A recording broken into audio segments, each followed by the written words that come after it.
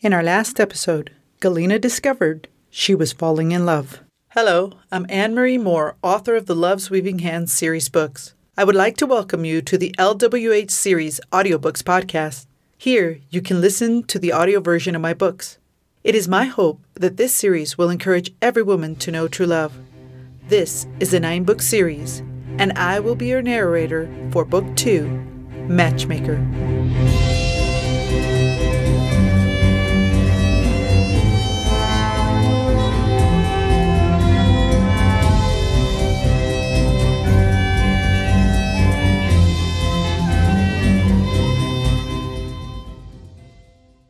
Chapter 17.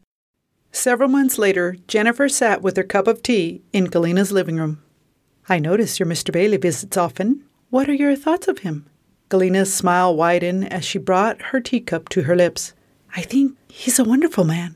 He's handsome, and he thinks me pretty, and has said more than once." "And what does your father think of him?" "Papa likes him.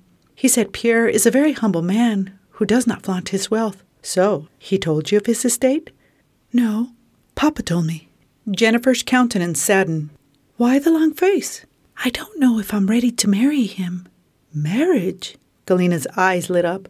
"Yes, he's already asked Papa, and he gave his blessing. Now Pierre is waiting for my answer." "Oh, Jenny, what a wonderful opportunity. Why haven't you agreed?" "It's Papa." "But I thought you said he is in agreement with your marriage to Pierre." "Yes, but—" She looked down and away. "I wish Papa could be happy."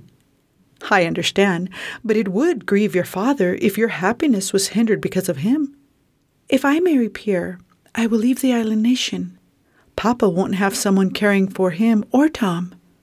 "I suppose they must do without you, and I will work harder at seeing that the two will eventually marry." Jennifer laughed. "Papa maybe, but I doubt Tom will ever marry." "Oh, don't let him fool you, Jennifer. I believe Mary interests him. I'm surprised you have not noticed how she admires Tom." "I have, but when she and Grace come by to the store, Tom always greets Grace, but pays no mind to Mary." "Both Tom and Grace have someone who admires them, and both are too stubborn to admit it. Grace is more forceful at making poor Caleb's life miserable. Tom takes more of a pacifist approach.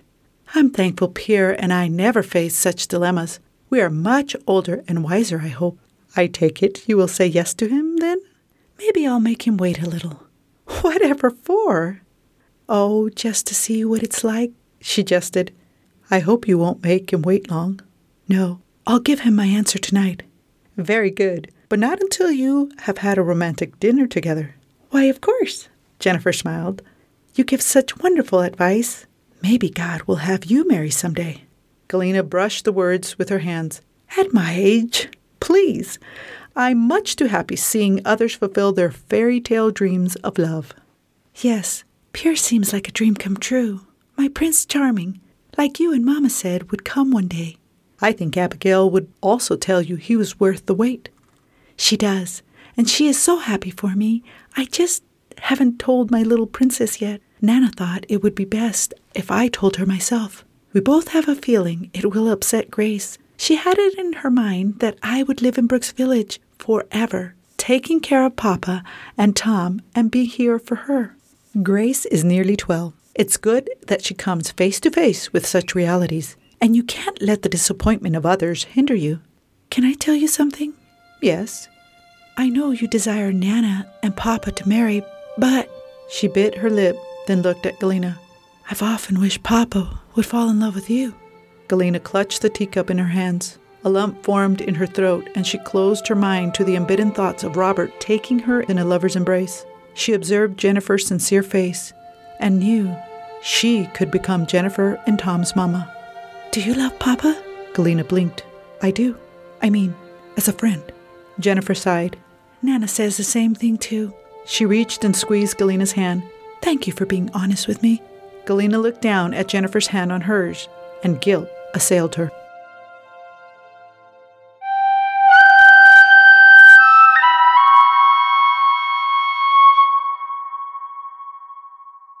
As you enjoyed today's story, I'd like to welcome you to become an LWH Series Audiobooks podcast supporter.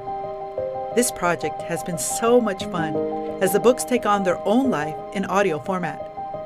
The heartbeat of LWH Series is to encourage every woman to know true love. There are plans to turn the third book of the series into a radio drama. Help us continue providing you with Christian entertainment that has biblical values. Visit lwhseries.com/support.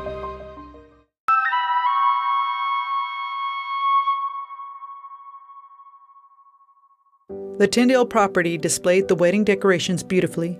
This was the most suitable place to host such an event, and one that Jennifer requested. Galina was more than pleased with Pierre, and she was sure Pierre pleased Abigail as well because of his Christian faith. Jennifer had asked Abigail to help with wedding arrangements, a suggestion Galina had given her. This meant Abigail spent more time with the Gall family, and especially with Robert. Robert sat by Abigail when the ceremony began. A twinge of jealousy coursed through her, but she dismissed it, turning her attention to the beautiful bride and groom. The ceremony completed, all gathered to congratulate the couple. She turned to observe Abigail and Robert. They too make a lovely couple. Why not? Why shouldn't Robert marry Abigail? She thought with renewed determination. Robert glanced her way and she retreated her eyes back to Pierre and Jennifer. She would think of something to help Abigail and Robert to see how much they needed each other and what it would mean to their children, especially Grace. Galina knew Grace struggled with the rumors of Abigail bearing a child out of wedlock. Robert could become Grace's father. The reception was no less grand, and all rejoiced with music and dancing. "I can hardly take this day in, Miss Galina," Jennifer said, and turned to Abigail, who was standing beside her. "And Nana, thank you for all your help. It was my pleasure. And isn't it a blessing, Jennifer, how Pierre is a shadow of the magnificent love your Saviour desires to lavish on you? Oh, Nana, I see what you mean, and I feel so undeserving. Humility is the key to receiving true love." Abigail turned to Galina. "Such love can bless any woman if only she would embrace it." Her words filled Galina's mind with doubts, and once again, unbidden thoughts of Robert flooded her mind. Marriage is where you can receive God's blessing of His love through an imperfect man. Galina glanced in Robert's direction. "I couldn't agree with you more. Such love is available to you, Abigail." She gave her an emboldened smile. When the guests began trailing off, Galina approached Abigail. "The wedding was beautiful. Wouldn't you agree, Abigail?" "It was. Have such thoughts ever crossed your mind? You know, marriage, perhaps with an eligible widower?" "Why, Grace, there you are." Abigail turned her attention away from Galina. "Are you ready to go home?" "Yes, Nana." "Good day, Galina." Galina turned to see Robert glaring at her in disapproval. A few weeks later, Galina came to Gall General. She placed a set of teacups on the counter. "Expecting more guests?" Robert spoke dryly. "Not here. Father and I will go into Green Hollow soon, and I must host the tea." "I would have thought you purchased such items in Constance." Robert's unusual prying was disturbing. "I like to support enterprises from our village, unless you wish I don't." "I thank you." Robert's face eased. "Please excuse my attitude. I never realized how difficult it would be without Jennifer." "Do you regret letting her marry?" "No, but I miss her." Her heart went out to him. "I'm sure you do." She paused a moment and took out a paper from her sleeve and handed it to Robert. "What's this?" "It's the name of a preacher. While Father and I were in Constance, we met with Henry O'Brien, and he told us about a missionary team that desires to come to Brooks Village and begin a work. Oh, and the latest news is that Henry will marry Patricia Anand." "Now that is news. What an unlikely couple." Robert laughed. "I agree. She with her prim and proper high society, and he a fool in love." Robert added, "Quite the observation, Robert. It's true. He has sought to win Patricia's love for almost 10 years now. I would say he has received the reward of his efforts." Robert turned the paper in his hands. "All this information in this little paper?" "Of course not. Don't be silly." "Why don't you give the note to Abigail yourself?" "I thought you'd like to tell her. You know how I feel about the things concerning Abigail's God. I know it means a lot to Abigail, and I think it means a lot to you." He tucked the paper in his pocket. "Thank you." She turned and paused. She wanted to say more to encourage him to pursue Abigail, but thought it best for another time.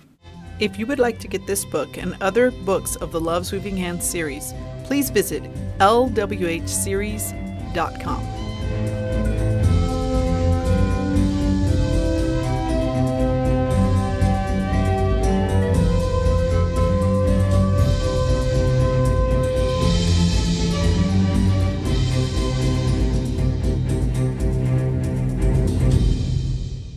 Love's Weaving Hands series books and audios are copyright by Living Faith Publishing, LLC.